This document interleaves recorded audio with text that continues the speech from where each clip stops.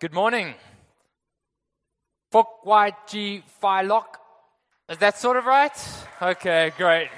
Happy Easter for those of you who, like me, aren't very good at Cantonese. And welcome to our Easter service. If you are a guest of ours this morning, please make yourself right at home. It's so wonderful to have you with us as we celebrate what is the most wonderful and significant day in the Christian calendar. This morning, across the globe, from Tokyo to Texas, from Canberra to Canada, from the southernmost tip of Africa all the way to the northernmost tip of Asia, followers of Jesus from every culture, every background, every language, every socioeconomic group are celebrating not just that Jesus died and he took our sin upon himself, not just the fact that God came to earth for us, but the fact that Jesus rose again physically in bodily form. This morning we celebrate that the grave couldn't hold him. This morning we celebrate that the tomb couldn't contain him. This morning we join with the angels who say, "Why look for the living amongst the dead? He is not here. He has risen." And so this morning we celebrate the risen Lord Jesus Christ.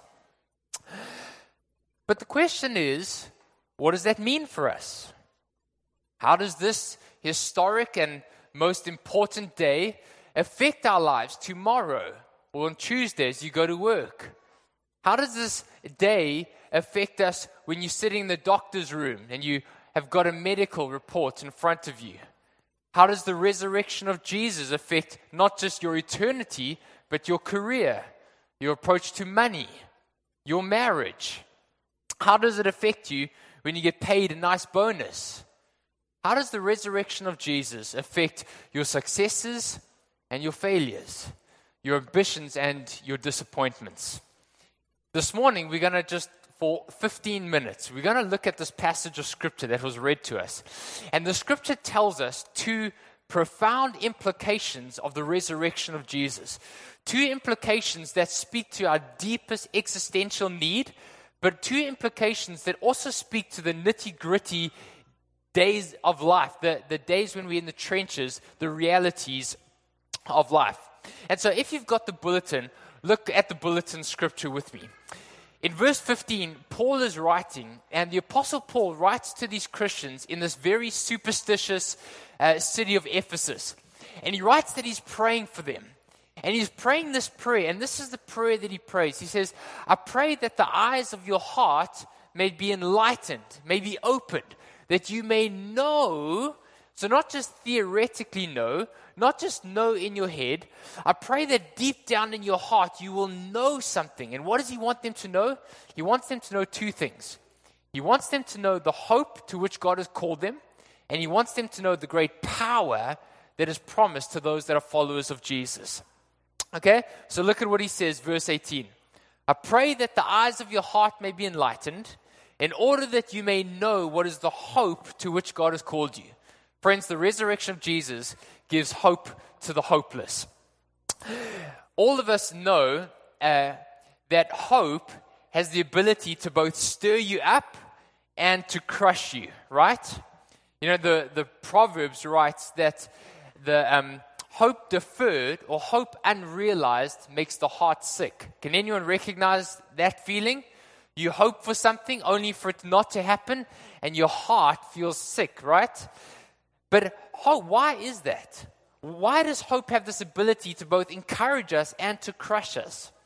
Well, the reason is because when we talk about hope as something like a desired outcome that we hope is going to happen, but the outcome is very uncertain, right? You hope to have good grades to get into university.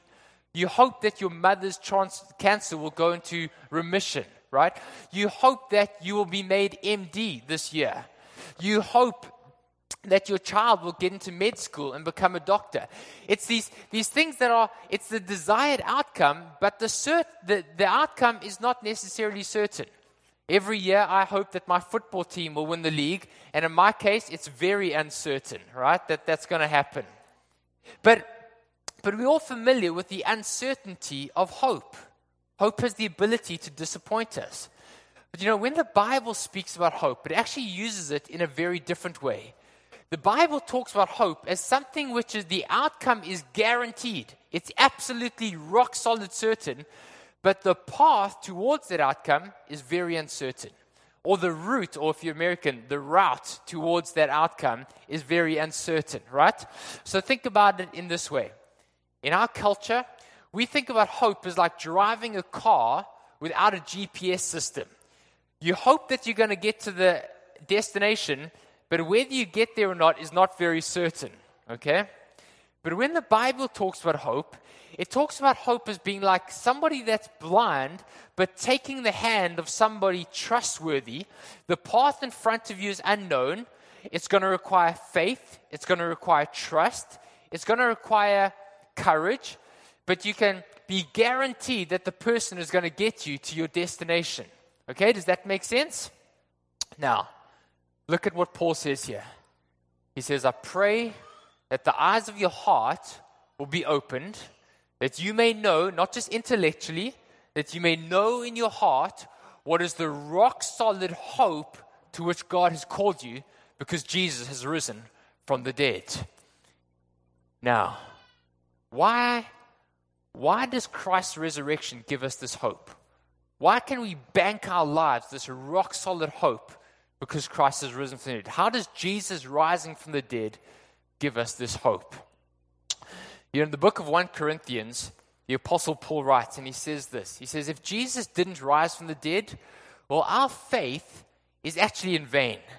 Our hope is worthless. We've got nothing to hope for, because all we've got to live on is that which is around us. The circumstances, the situations. We hope that things will go well, or maybe things won't go well. Our faith is worthless and hopeless. It's all in vain. But then he says, but, says Paul, in fact, Christ did rise from the dead and is the first fruits of those who have died. In other words, he's saying Jesus died and he's gone to heaven, but he hasn't just gone to heaven. He's opened the way. He's paved the way for all those who trust in him and to hope in him, that we will follow him to glory one day. In other words, Jesus didn't just die to save us from judgment from God one day. Jesus rose from the dead, and his resurrection life is now available for you and I right here today, right now, as you go to work this week, as you work on your marriage, as you worry about your children. Something of Jesus' resurrection life and power is available to us today. It's no secret that in Hong Kong, there's a real sense of hopelessness. Is that right? People feel like the system is against them. The housing market, rental is so expensive, education, the pressures of work, these long hours that you have to work, the expectation of your bosses, the pressure to provide for your children everything that they need to succeed. For many people in Hong Kong, the system, the sense that the system is against you renders so many people with a sense of hopelessness. But friends, I want to tell you this morning that the gospel gives us a hope. It guarantees that there's an outcome. It guarantees that if you take the hand of the living God, you may have to trust him. Doesn't guarantee that your life will be comfortable or easy. As you take his hand and he says, walk with me, there will be times where the route between here and glory is not comfortable or convenient, but there is a hope that the resurrected Jesus gives us, that you can take his hand and he will not let you go. There is a hope that in your heart of hearts, you can face the obstacles. You can face the storms in life. You may have storms around you. You can get up in the morning with hope in your heart because Jesus is alive and is risen from the grave. And I want to ask us to think about the implications of this. Think about the implications in two ways. Firstly, think about the implications for hardship and trials, difficulty and suffering.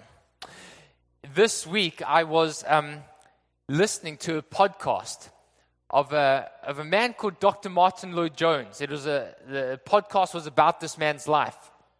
And Dr. Martin Lloyd-Jones was he grew up in the United Kingdom.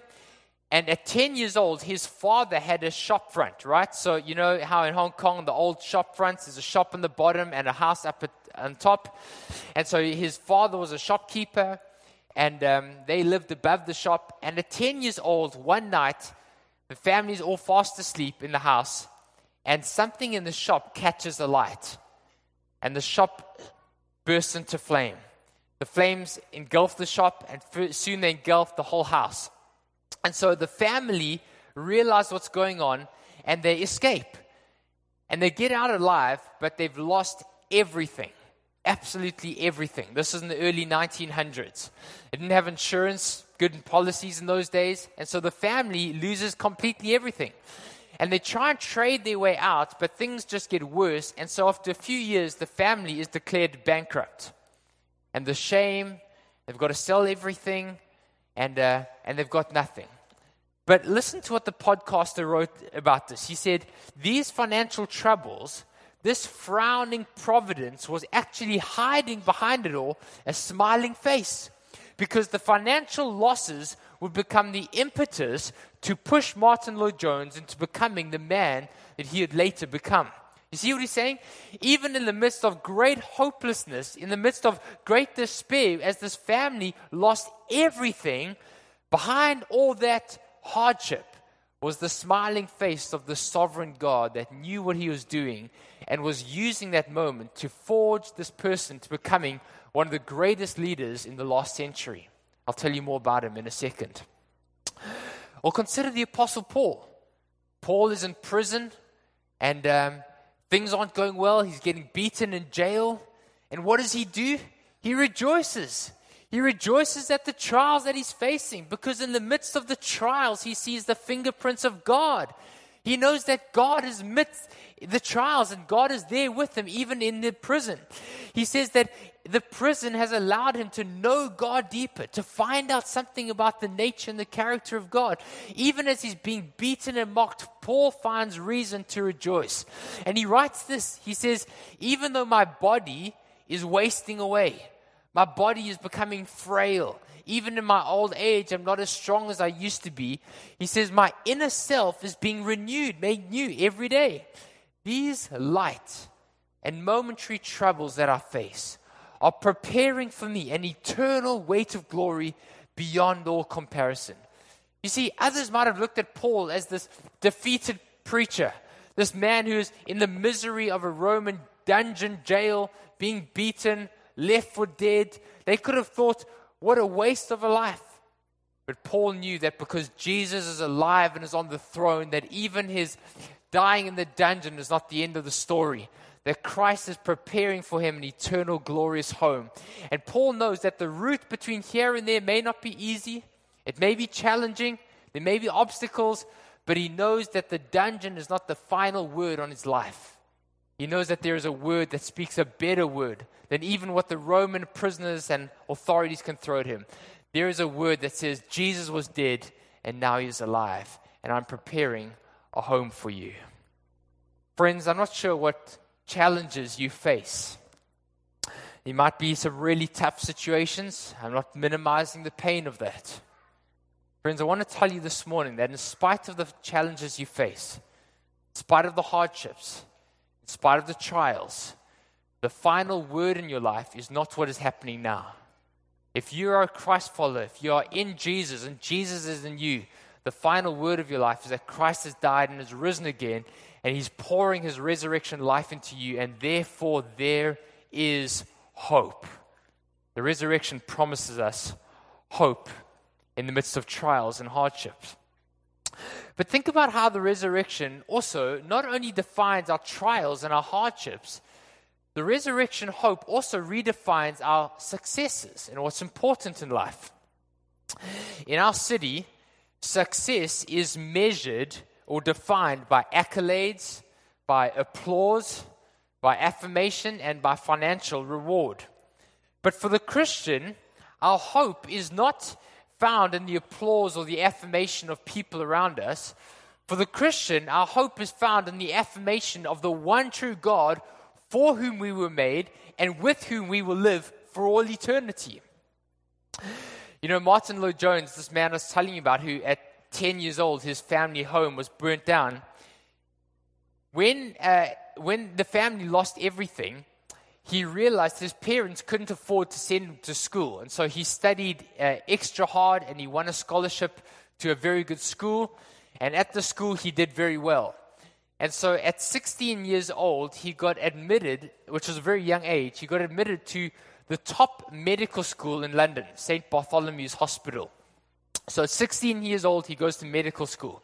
And there he just excels. He does exceptionally well. And in fact, in his final years of study, the doctor by the name of Sir Thomas Horder, who was the king's physician, noticed Martin Lloyd-Jones. And actually, in his final exam, Martin Lloyd-Jones diagnosed a patient with something that this Dr. Horder had missed. And so Dr. Horder, before the results of his exams are out, Dr. Horder approaches him and says, "I want you to be my clinical assistant."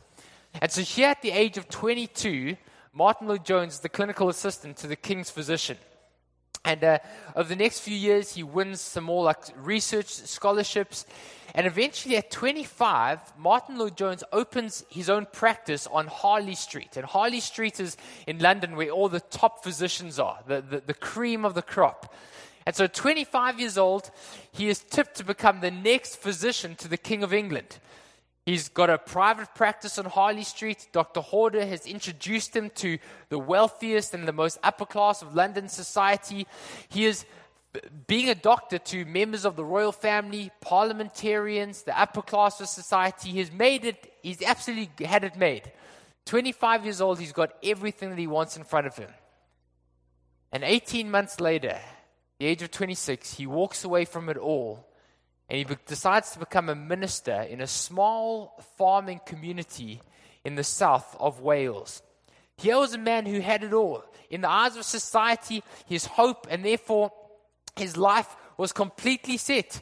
He had the money, he had the career, he had the reputation, he had everything going for him.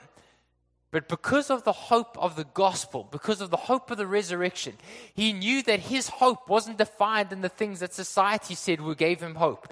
He knew that his success wasn't in the eyes of society. He knew that his hope was in something far deeper, something far more profound.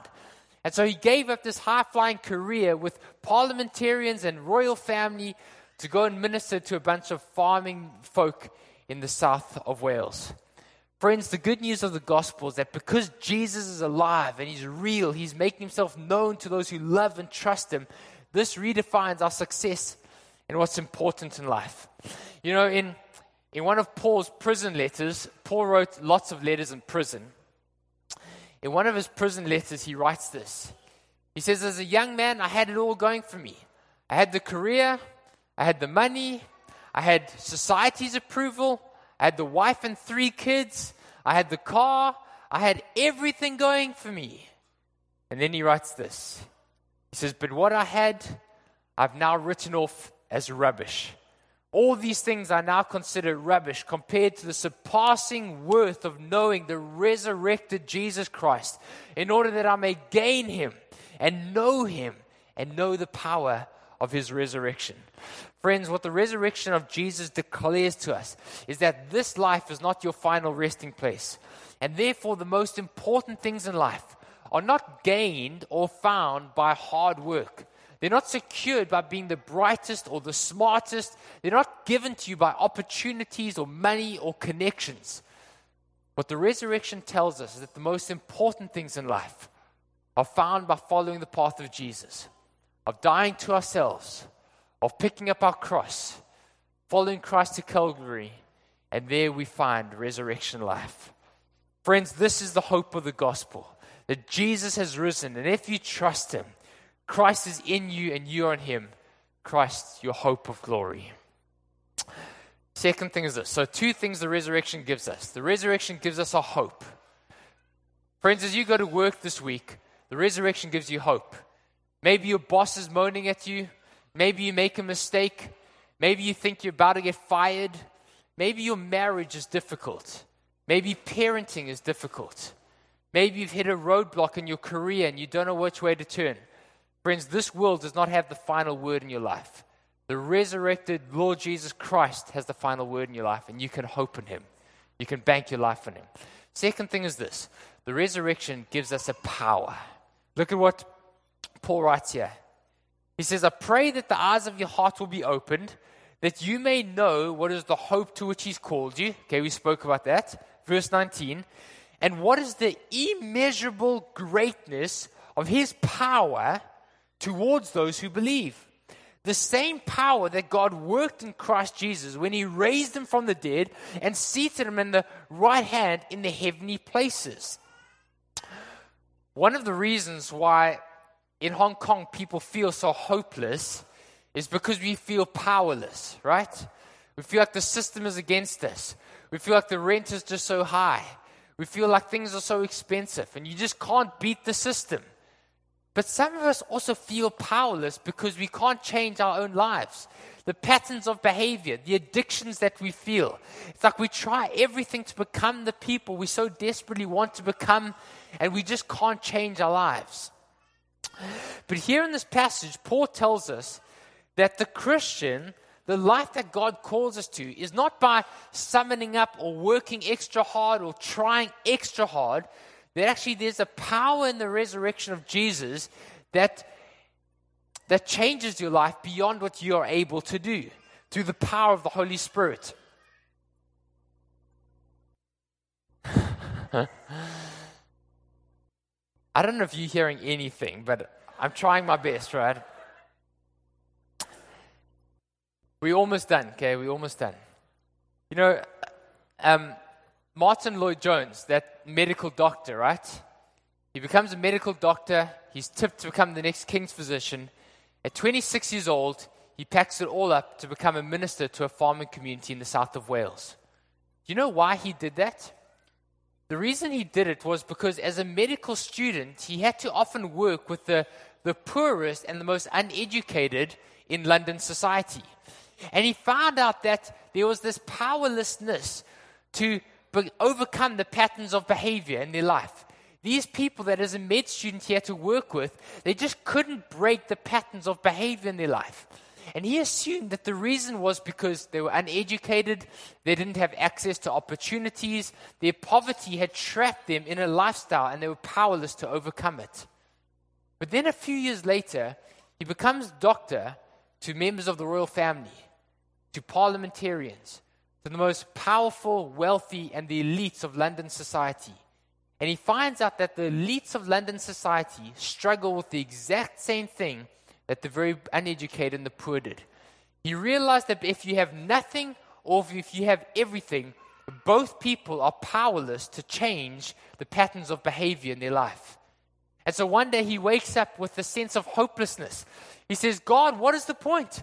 If you've got everything in the world, you still are powerless to change your life. If you've got nothing, you're powerless to change your life. Where is the hope for these people? And he realized that there was a power. There is a power that's not found in them. There's a power that's found outside of them. And so he decides to become a doctor, not of medicine, but a doctor of souls. And he leaves it all and he packs it up to go to the south of Wales. And in the south of Wales, there are people there that thought they could never change.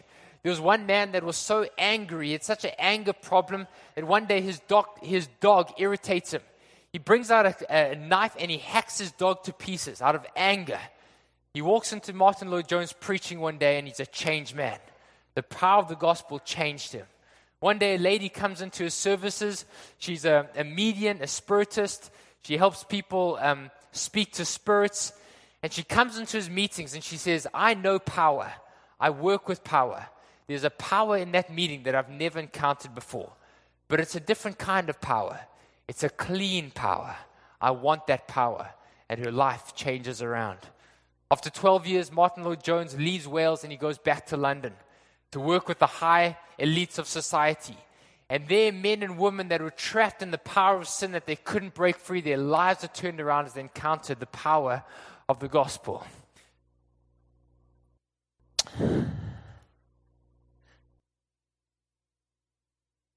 Friends, as I look at the holiness and the beauty and the majesty of Jesus, and I look at my own life, I'm tempted to become overawed with a sense of hopelessness.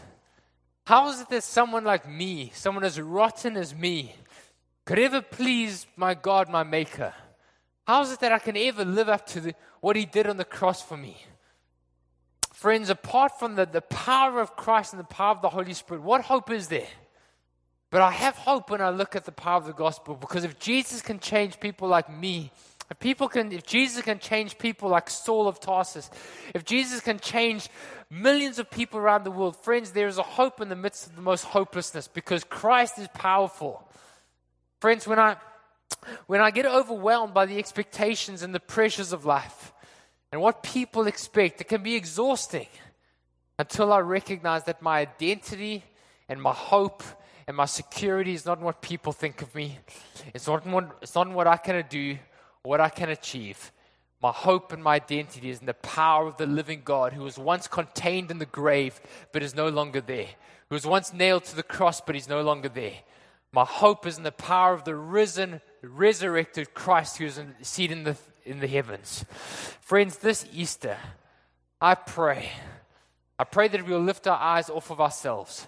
I pray that this Easter we'll lift our eyes to the heavens where Christ is seated. We'll find our hope there.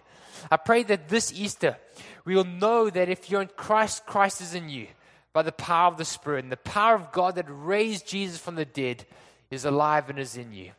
Friends, if you've come to place your hope and your faith in Christ, Christ's death and resurrection is not just a fact of history. It's not just a story from the Bible. It's a power that gives you hope in the midst of the most hopeless of situations, because Christ's word speaks a better word than everything else around you. Romans 15:13 says this: "May the God of all hope fill you with joy and peace in believing, so that by the power of the Holy Spirit you may abound in hope." Let's pray together. Jesus Christ, this morning we celebrate the most glorious good news that has come to mankind.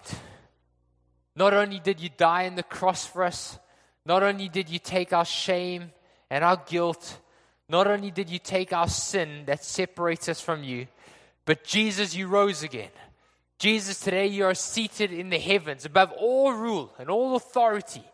Jesus, today your power is at work in those that have come to know you by the power of the Holy Spirit. Oh God, I pray, won't you infuse our hearts with a hope in the midst of great hopelessness? God, I pray today, may the power of the Holy Spirit come upon us, God. May you change us. May you give us fresh hope, God. God, I pray for those of us that feel hopeless. Jesus, won't you open the eyes of our hearts to see you and to know the hope to which you've called us. God, may you give us a new identity this morning. And God, I pray that your Holy Spirit will be at work in us. God, I pray this morning, may we take your hand, knowing that for certain you'll get us to our destiny, knowing that we can bank our lives on you. God, we know it will require trust, it will require great faith, may require some courage. Jesus, this morning we take your hand and we walk with you, banking our lives on you, our resurrected and living King. We pray these things in your wonderful and powerful name. Amen.